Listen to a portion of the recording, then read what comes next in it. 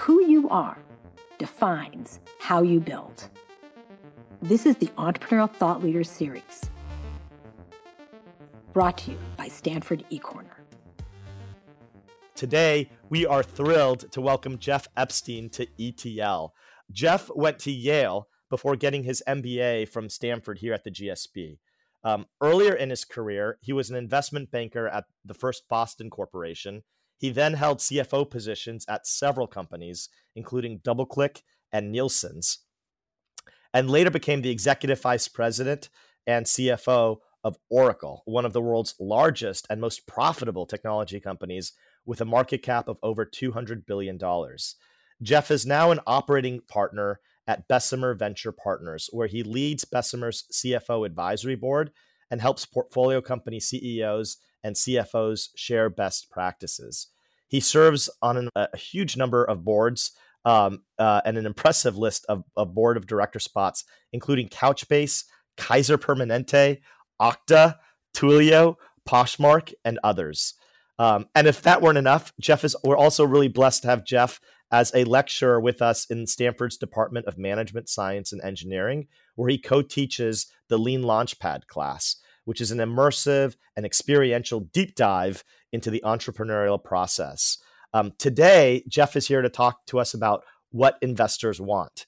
And I should say that, as all of you know in the Bay Area, we recently had a storm. And so we are having some internet connectivity issues, just FYI. But like all good entrepreneurship, we are going to be adaptive to the situation. But we ask for your patience, just FYI, in the process in case there is some internet latency as we present. But with that, we're honored to have Jeff, and I'm going to turn the floor over to Jeff Epstein. Well, Robbie, thank you. And thanks to STVP and Basis for sponsoring this today. It's great to be here. This presentation came because many entrepreneurs come to me and say, I'd like to raise capital. And here's my pitch of why I'm so great. And my advice typically, as I think many of the best venture investors are, is instead of thinking about what you're doing, think about what the investor wants. And if you can understand what the investor wants and you can tailor your presentation to what they're looking for, you are now in the seat of the entrepreneur, CEO, founder. You're thinking of pitching a venture capitalist, and you're trying to understand what do they want. And the title comes from the old Mel Gibson movie, What Women Want. If you may, it's a great movie. If you haven't seen it, I recommend it. He wakes up one morning and he can understand. He thinks he's in the advertising business, and he all of a sudden thinks like a woman, and he can understand what his women of customers of the product that he's trying to sell want. So that's the theme here. Ravi already went over some of this. My background as chief financial officer for 25 years, Stanford alumni, and serving on a number of boards, which are pretty exciting. We could talk about that in the Q&A session. Okay, so the first thing to understand is that venture capitalists specialize. And they specialize by risk stage, meaning early stage, pre-product, pre-revenue, or Series A and B, or late stage. They specialize by market sector, healthcare, software within software, security, or enterprise software, things like that. And then by geography, either the United States or even just the West Coast, or Europe, Asia, wherever, whatever geographic region. And if you look at the investments any venture capitalist has made in the past, and they made 10 or 20 investments, and there's a theme there, if you're a part of that theme, you're highly likely to get a good audience. If you look at your company and you're nothing like all the other companies that person has ever invested in, the odds are pretty low they're going to invest in you. So you want to focus on what the venture capitalists that you're talking to have specialized in. At every funding stage, the risk goes down and the valuation goes up as you continue to improve. And investors specialize this way. So some investors are willing to or eager to take on high risk at a very low valuation, and others say, no, I want to have lower risk, but I'm willing to pay more. And it's important to understand where the investor is in that transition. And then you want to position yourself to what they're looking for. And you want to think about, how can I, at whatever stage I'm at, how can I reduce the risk for the investor? How can I come up with proof points that say, this actually is not very risky because I've accomplished a lot and I'll demonstrate it to you and prove it to you. Well, let's start by looking at these different stages. You can see that there's over 12,000 venture investors a year, 100 venture investments a year, $150 billion a year just in the United States, with 5,000 of those being angel and seed rounds, several thousand being Series A and B, and later stage Series C. So there's a lot of deals. There's plenty of opportunity, a lot of activity, and of course, this is the best of times in venture capital. Now, on the next slide, it's interesting to point out what's not venture capital, and I'll pick on this company Quibi because they were rich and famous and pretty high profile.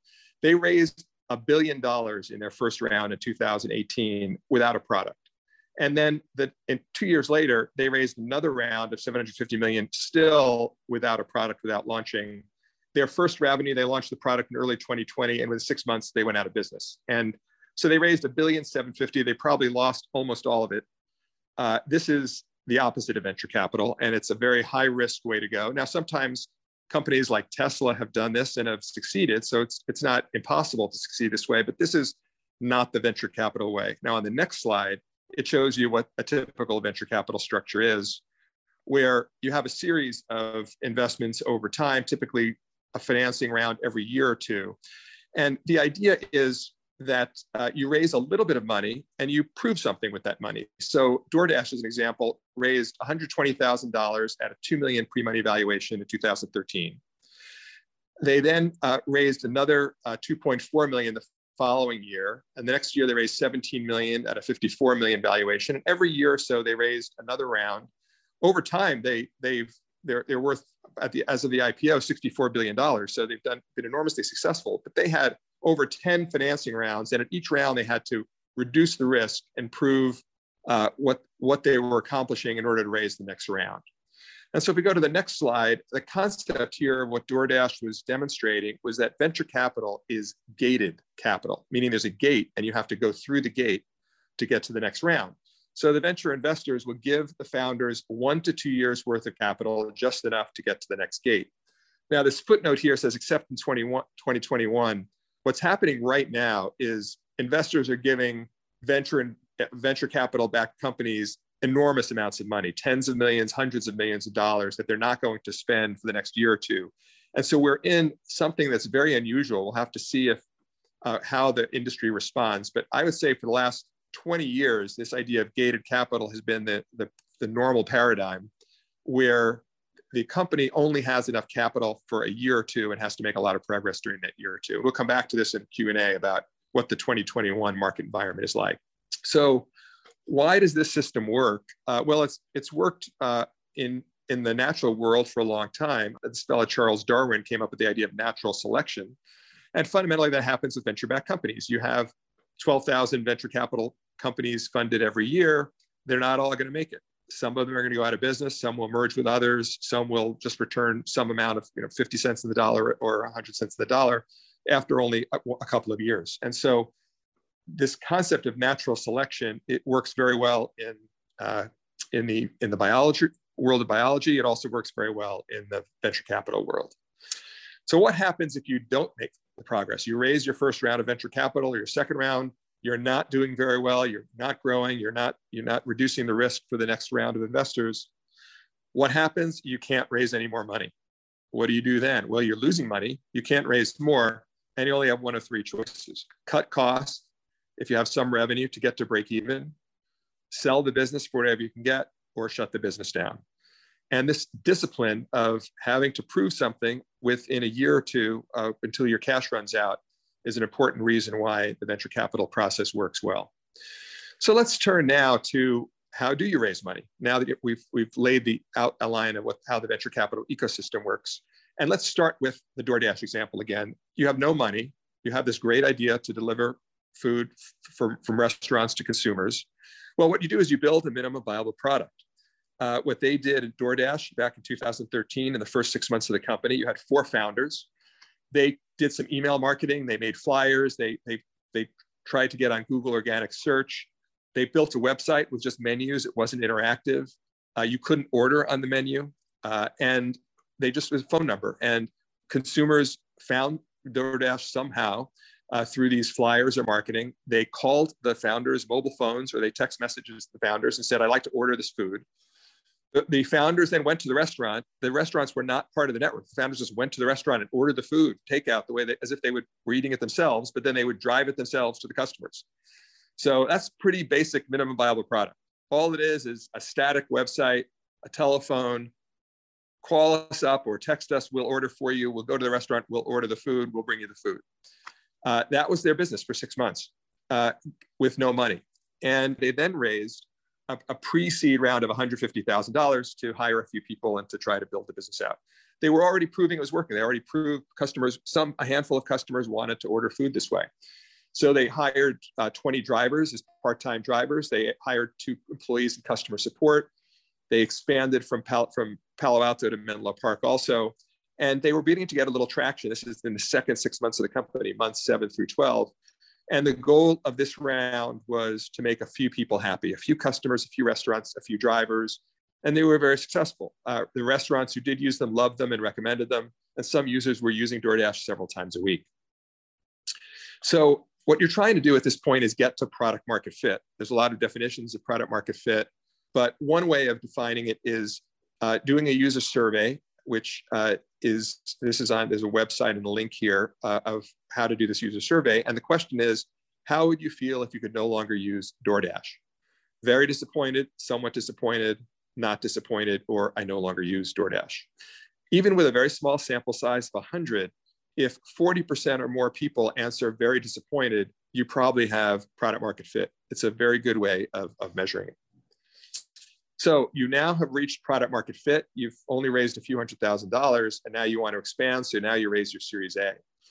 And what do you do with your Series A? Well, you're expanding to your second region, to San Jose. You're now up to 20 full-time employees and 300 drivers and continuing to expand. So if you remember that slide before, where every year you were raising more money at higher valuations and proving more, getting more traction, proving your customers love you, proving you can expand from Palo Alto to Menlo Park, and then from Menlo Park to San Jose, and then other regions that you can recruit more drivers.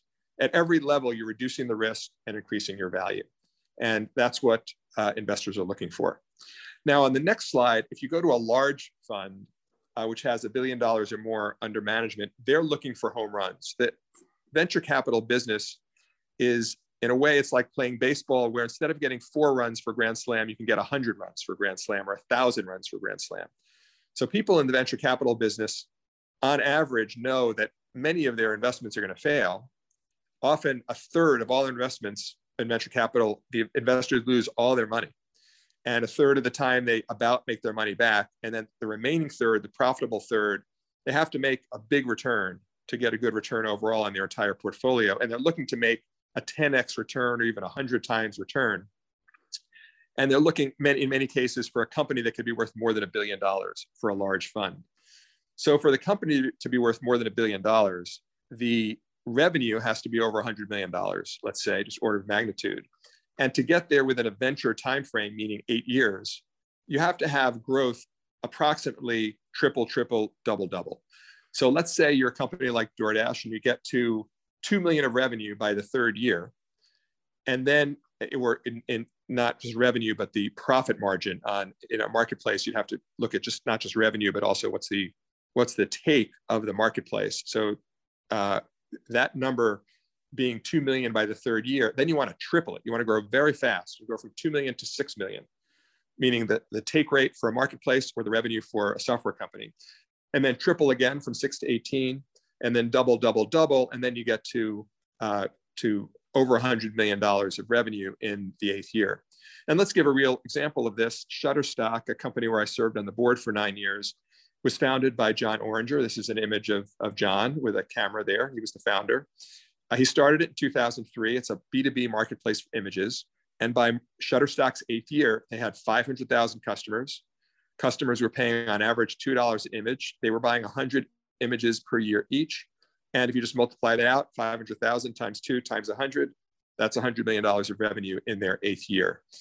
And when they started, they thought this is what we could do, and they actually achieved it. So that kind of growth is something which most large venture funds will say, I don't know whether you can do it. I know some of the companies I invest in won't be able to do it, but my ambition is that every company I invest in has the potential to do that. And then in this next slide, this shows some other examples. And you can see how in recent years, some companies have been growing even faster. Cornerstone, an HR software company, took 12 years to get to 100 million of revenue. Coupa took 8 years, Shopify 6 years, and Twilio, HashiCorp, Slack, and UiPath even faster. So this is possible to get to 100 million of revenue within this sort of 2 to 8 year time frame for the very best companies. What are other ways of reducing risk? Well, if you're an investor, ideally you'd like to see that your company has a technical advantage over all the other alternatives out there. So for instance, when Google launched Google Search, there were half a dozen other search engines, but the Google PageRank algorithm was a different and superior way of getting search results. And the investors initially in Google felt that this was a much better way of doing search.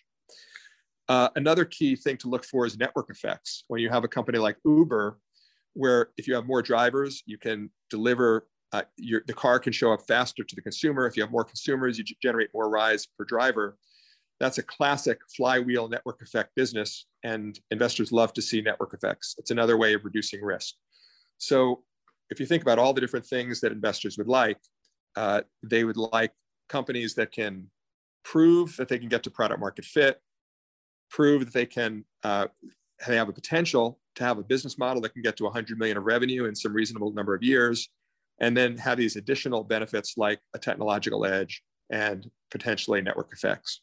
Now, when you're thinking about how do you reach out to venture investors, there are better ways and less good ways to do it. And the best way to do it is to think what does a venture investor want? A venture investor wants their portfolio company CEOs to be happy, and they trust their portfolio company CEOs.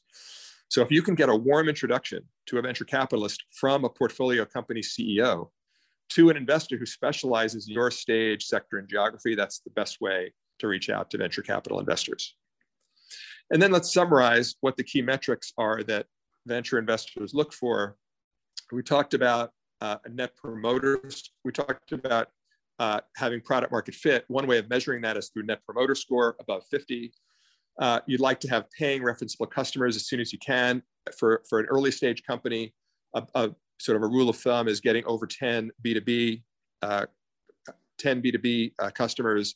For B2C, you want to have over 100 paid consumers or over 100,000 monthly active users if you have a free advertising supported company. So you want to have key benchmark metrics for a number of customers. Your CAC payback, your customer acquisition cost payback, under 2 years. If you have salespeople, you want to have your salespeople achieving quota. You want to be growing fast. You want to have a higher net renewal rate, a good gross margin, an efficiency score, which is your growth rate plus your profit margin above 50. You'd like to be capital efficient with a cash conversion score over 100 and have no customer being more than 1% of your business. So we can get into this in the Q&A, but there's a whole series of these metrics, which if you have all of these, you're going to be very attractive to venture investors. If you have several of them, you'll be somewhat attractive. And these are all the kinds of things that you can try to achieve as you grow. And each time you achieve one of these, you can reduce risk. Let's turn now to a description of how Stanford participates in this system. And I'll talk about a number of courses that we're launching. The Lean Launchpad is a course that's been around now 10 years at Stanford. We have two different versions of this course. There's the winter course and the spring course, and you can learn more about it at leanlaunchpad.stanford.edu. You need to apply with a team to these courses, and the timetable is coming up very quickly for the winter course, so we encourage you to apply. The winter also, there's another version of the Lean Launchpad, Hacking for Climate and Sustainability, Earth Systems 213, and the spring, there's Hacking for Defense, which is MS&E 297. So a lot of variations on the Lean Launchpad methodology that you can apply for.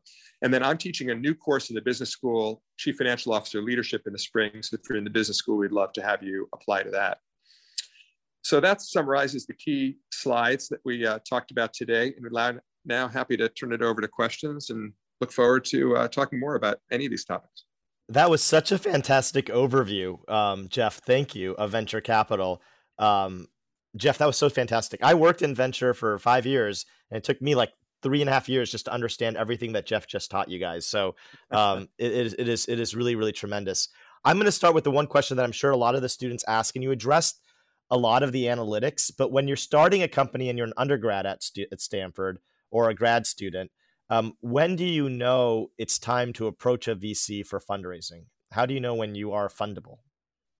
The easy answer to that is if you already have traction. If you're Mark Zuckerberg at Harvard and 90% of the students at Harvard signed up for Facebook in the first 2 weeks, and then within a couple of months, he had most of the Ivy League signing up, it was a pretty easy decision. He knew the product was working, and there was not much risk for him.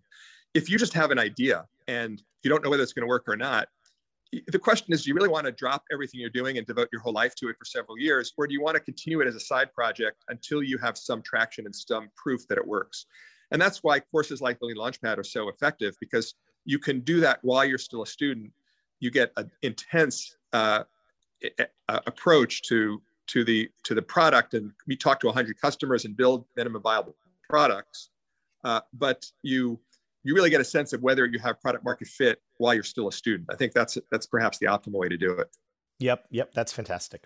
So the first question is, when looking at a company to invest in, what is the number one factor that you take into account? Is it the founders? Is it product market fit? Is it the product service itself? Or I guess, is it the market fit? Is it the product service itself, or some other attribute? People have described investing in venture capital the same way as a professional gambler decides how to invest in horse racing. The gambler will say, which race should I bet on? Which horse should I bet on? Which jockey should I bet on? The venture capitalist is saying, what market do I want to invest in? What company within that market? And then what leadership team running that company? When Bessemer looks at an investment, we have a theme, we have a hypothesis, we call it a roadmap. And we say, for instance, we think that the changing in cloud software will mean that it's going to be much easier to sell software to very small businesses. And so we'll invest in a company like Shopify, because Shopify sells software to very small businesses. And we invested in a dozen companies selling software to small businesses. So we start with the theme, the market that we want to go after. We then interview all the companies in that market, and we try to figure out who's going to win, and we invest in a leadership team. So we're looking for all three. Now, famously, other venture firms have a different approach. Some firms say, I only care about the founders, because if I have great founders and the market's not right, they'll pivot into another market. And other people say, I only care about going after big markets, because if I have a big market, my team will figure out how to take advantage of that big market. But Bessemer typically tries to look for all three. And so then, Jeff, and if a founder or a student is thinking about fundraising, would your guidance be just to pitch one fund? No. If any partner at a venture capital fund probably looks at 100 or 200 deals a year for every one they invest in. And if you think about the venture capitalist, the classic venture capitalist will sit on the board of their portfolio companies. And you can only be on 8 or 10 boards at the same time. So if on average you're involved in a company for 5 to 10 years and you're on 8 or 10 boards, it means you're only making 1 or 2 new investments a year. And if you look at 100 or 200 deals and you're only going to invest in 1 or 2, it means that you only have a 1% chance of even if you have a meeting with that venture investor, that they'll invest in your company. So you're really probably going to have to talk to a number of investors before you find someone to bet on you. Yeah, I agree. I found out you need almost 60 meetings if you're fundable to get a real seed check or pre-seed check, or to plan for that. Next question is, do you think that in order to go into venture capital, it is beneficial to have experience as an entrepreneur first? If you look at the people who are most successful in venture capital, they have a wide variety of backgrounds. Some were CEOs of companies or entrepreneurs and founders. Some had a financial background. Some were equity analysts. Bill Gurley was an equity analyst on Wall Street. Some were heads of sales or heads of product or engineering, who then became venture capitalists or product managers. So there's really no one background. There's a wide variety. I think if I were a young person today and I was thinking about what's the best training for venture capital, other than just going into venture capital and sort of apprenticing myself, I think it would be to be a product manager, because a product manager at a technology company is as close as you can come to being a founder without being a founder. And it's also as close as you can come to being an early stage venture investor, because you're making the key product decisions. That's great. And there's a similar question on this thread, which I think you already addressed it, but because we're on this thread, I'm just going to reiterate it, which is, what is your most pertinent piece of advice for individuals interested in venture capital? So I think a lot of students actually want to be venture capitalists, not founders, and they're curious about how do they break in. What experience solidified your current future endeavors and motivated you with your financial background? But yeah, Jeff, any advice for those who want to be VCs? Well, I'm an operating partner at Bessemer, so I get involved after we invest to help our companies build their businesses. The way we think about it is the founder builds the product, and then as the company gets bigger, the founder's role changes, and the founder now has to build the company that builds the product. And so I get involved to try to help the founder, the CEO, the CFO build the company that builds the product. So I'm not an investing partner. If you wanted to be an investing partner, the best way to do it is to start by finding investable companies. And even if you don't have much money, if you could just put a few $1,000s in startups founded by friends of yours or people you get to know where you believe in the company, and then you call up Bessemer and say, hey, I found this great company. I put in $5,000 and here's why I think it's going to be terrific. And if Bessemer invests and you build a track record of 3 or 4 or 5 companies that you've found and invested in, and some of those work, you'll be very credible when you go and try to get jobs at a venture capital firm. That's what venture capitalists want to see. They want to see people who have a hypothesis about what will work and that they've demonstrated success making those hypotheses work. That's great. The next question is, how do you interact with other VC firms? Are there ever instances where you know another firm is a better fit for a certain investment? Well, the history of venture capital is that the venture capital firms had limited capital. Early companies only had $5 or $10 million. And one firm would put up an investment and invite another firm in.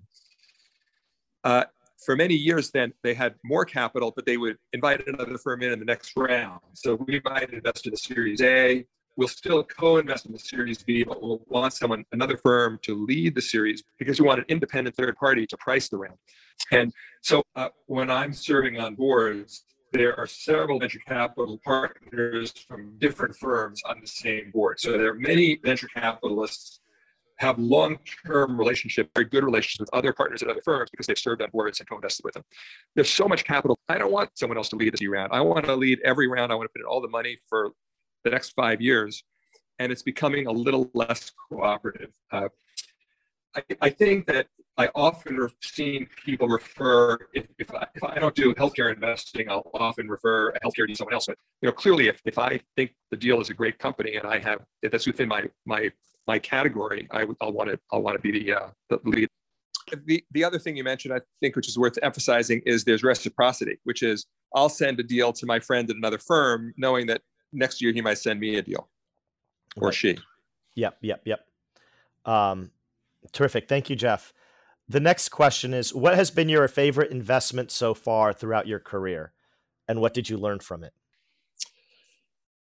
Well, I have a lot of favorite investments. I've been lucky enough to co-invest with Bessemer on some pretty spectacular companies. One is Twilio, where I'm on the board, and I invested very early on, and it's now $60+ billion in market value. Another is Toast, which just went public recently.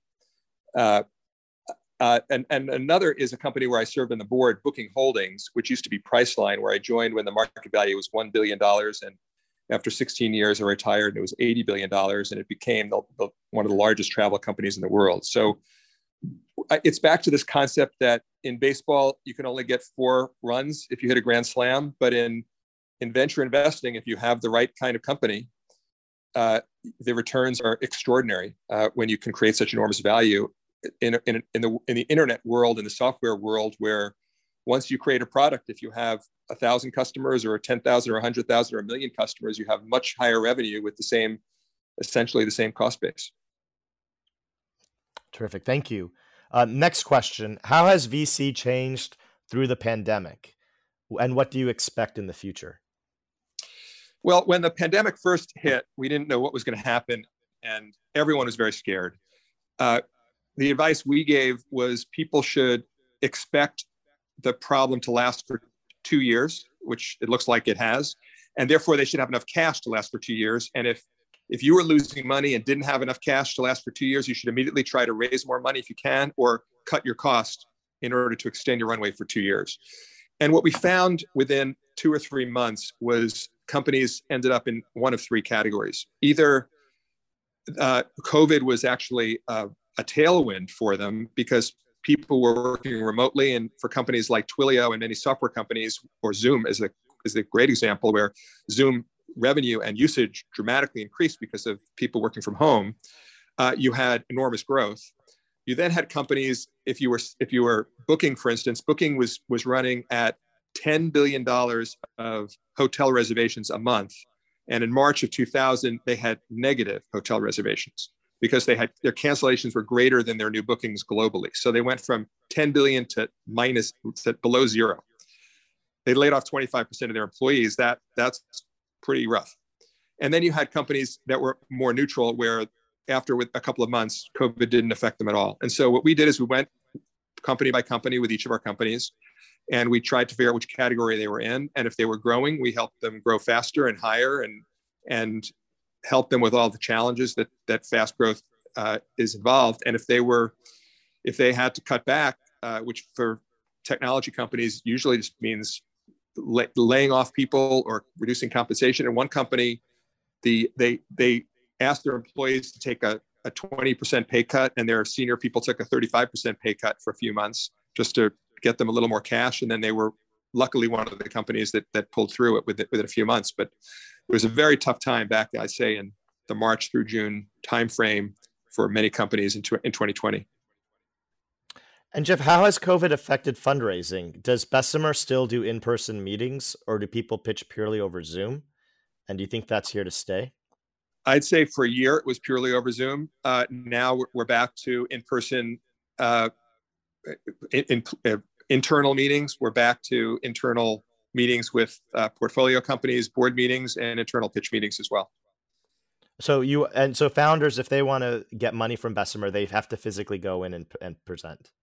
I don't think it's have to. We invest all over the world, and we have offices all over the world. So often our portfolio companies, if for whatever reason, if they're outside the United States and they can't come to one of our offices, we're happy to take the pitch by Zoom. But if they're able to meet in person, we think that's a better experience because we want to go out to dinner with them and get to know them better and spend more time with them.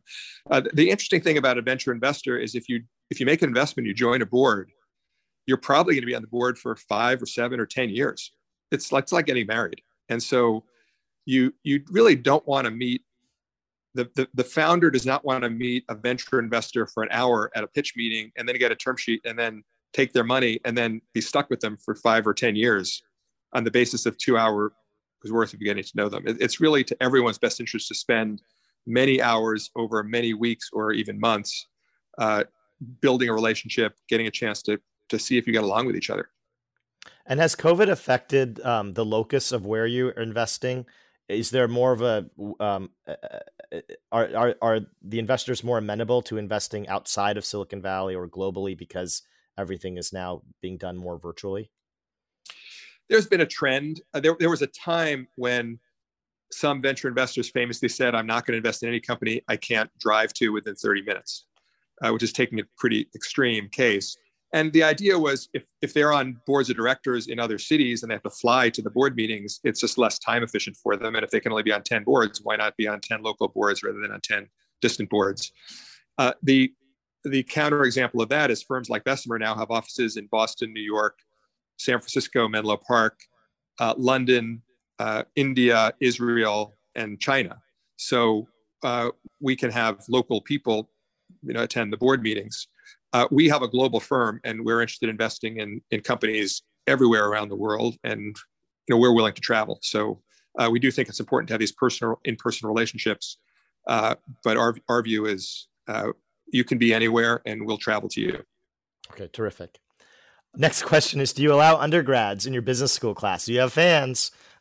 If so, this undergrad would love to take your class. I'd encourage you to apply for it. We don't know how many business students will apply, so we'll give preference to business students. Okay. And we'll see. This is our first time teaching it.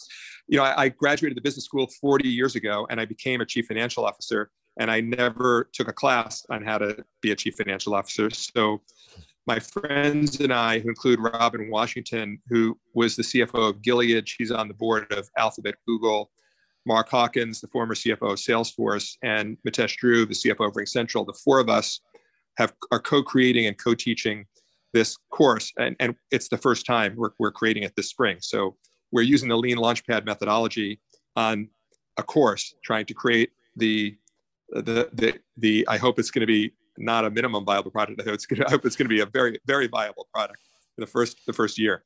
Awesome. Next question is, how often do VCs take equity in a deal?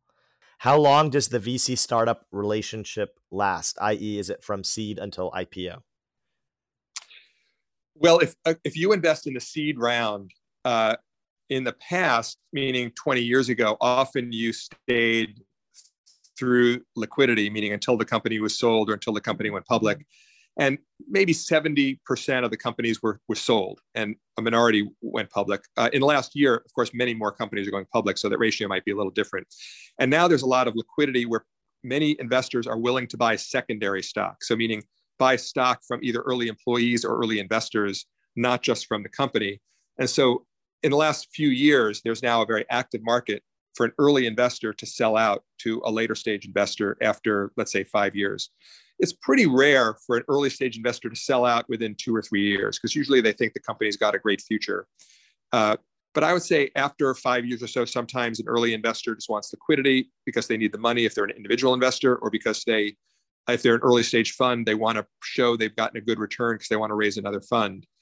And I think it's becoming increasingly common for some seed stage investors to sell while the company has not been sold and the company has not gone public, and you're just selling to another later investor. And Jeff, the first part of the question was, how often do VCs take equity in startups?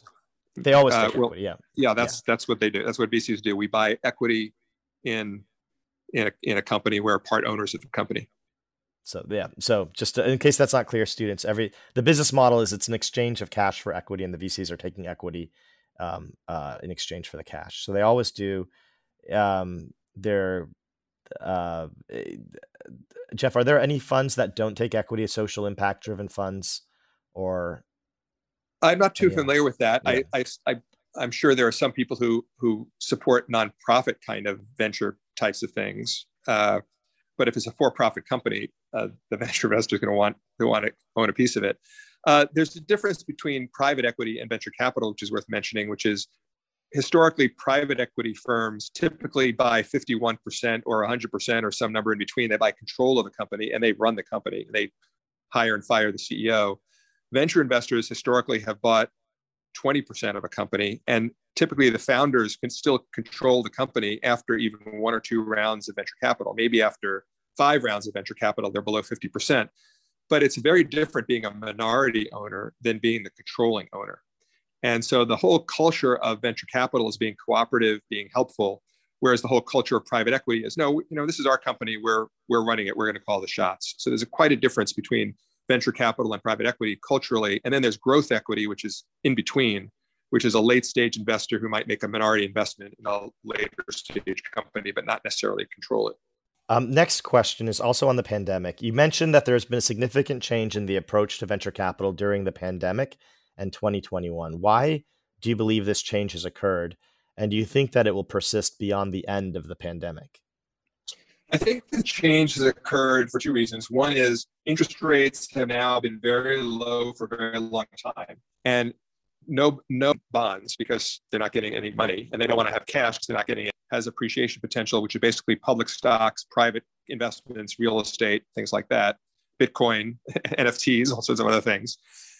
So because interest rates are so low, and a company that won't make money for 20 years, if interest rates are high, the future value of that 20 years is not very great because it's a long time in the future.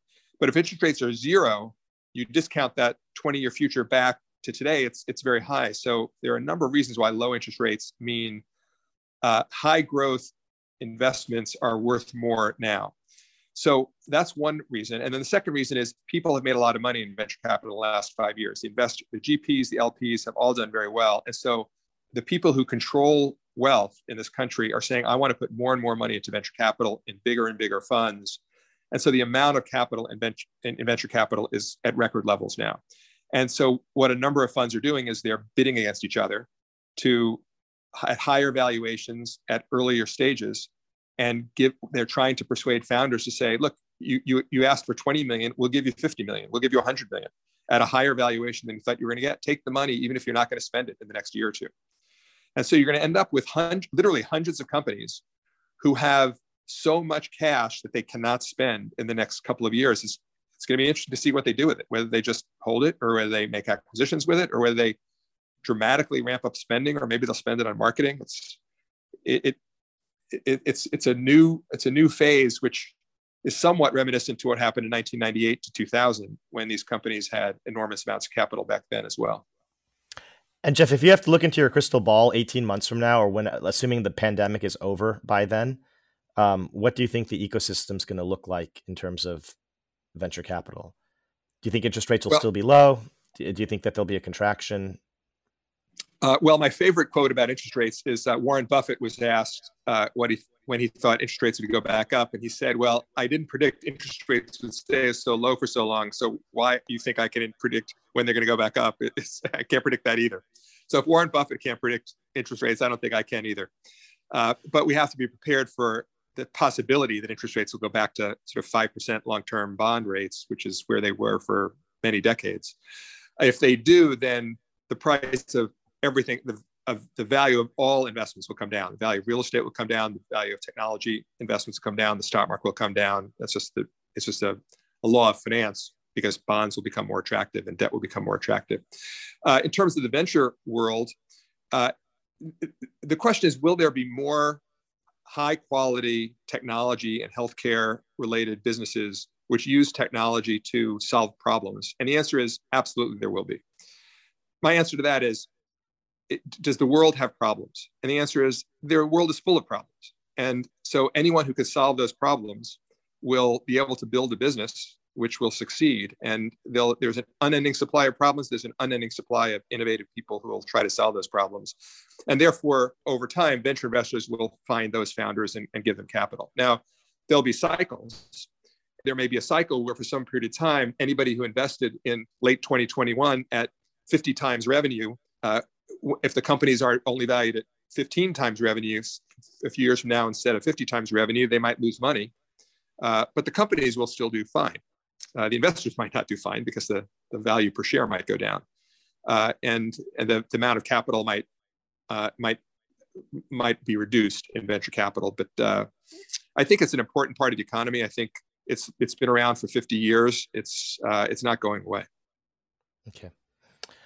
Thank you, Jeff. The next question is, if you pursue venture capital as an undergraduate, is the expectation that you will drop out and pursue your startup full time? What are the best sources for pre-seed capital while still in school? Most investors will not invest in a company run by a part-time person, whether they're a part-time student or whether they're a part-time actor or part-time anything else, because they're saying, look, I'm putting my money in. So what people often do is they raise friends who know them and trust them and are giving them money, not really because it's an investment. They're giving them because it's a vote of confidence in someone they like and admire. And they hope that it works, but they're saying, look, if it doesn't work, it's sort of like it's as if I'm sponsoring somebody. If I were sponsoring an amateur athlete to turn pro, to try to help them turn pro, that type of thing. Thank you. And you broke out, Jeff. I think people heard it, but just let me mirror what Jeff was saying, was that as an undergraduate, if you're part-time anything, part-time undergrad, part-time actor, part-time anything, a VC is not likely to invest. So you have to be full-time. But while you're a student, it's best to get money from friends and family who will support you no matter what. And it's effectively more like sponsoring you. So look for friends and family as sources of pre-seed capital. We'll end with this one question, which is on what is Lean Launchpad? So I'll just exercise my prerogative and ask this question. What is Lean Launchpad? How far along do I need to be with an idea or a team to join? What are some outcomes of the course? And have students been successful? The Lean Launchpad is a course that's been around for 10 years at Stanford and many other universities and government agencies to try to teach this process of building minimum viable products, interviewing potential customers, and iterating quickly, as opposed to it's the opposite of what Quibi did, which is raise a lot of money, build a product, and hope people will use it, which in that case failed. The idea is while you're doing product development and you're building the product, you're also doing customer development. You're developing your customers simultaneously while you're developing the product. And we teach this process in a hands-on way. It's like if you're learning how to play basketball, you don't just read a book about basketball. You go on the basketball court and you shoot the ball and you pass the ball. So this is as close as you can get to being in a startup without actually dropping out of school and being in a startup. You have a team of 4 or 5 students. You apply with an idea and a team. You don't have to have done much work before the class. You do all the work during the class. And if you go to the Lean Launchpad website, you'll see all the requirements for how to form a team and how to apply. We'd love to have you apply. It's designed for graduate students. So occasionally we accept undergraduates, but it's mostly going to be graduate students. And we like to have mixed teams of people who are both technical and business oriented. So if you have 4 or 5 people on a team, to have some people who can build the product and some people who can design and sell the product. And we'd love to have you apply. The Entrepreneurial Thought Leader Series is a Stanford eCorner original production. The stories and lessons on Stanford eCorner are designed to help you find the courage and clarity to see and seize opportunities. Stanford eCorner is led by the Stanford Technology Ventures Program and Stanford's Department of Management Science and Engineering. To learn more, please visit us at ecorner.stanford.edu.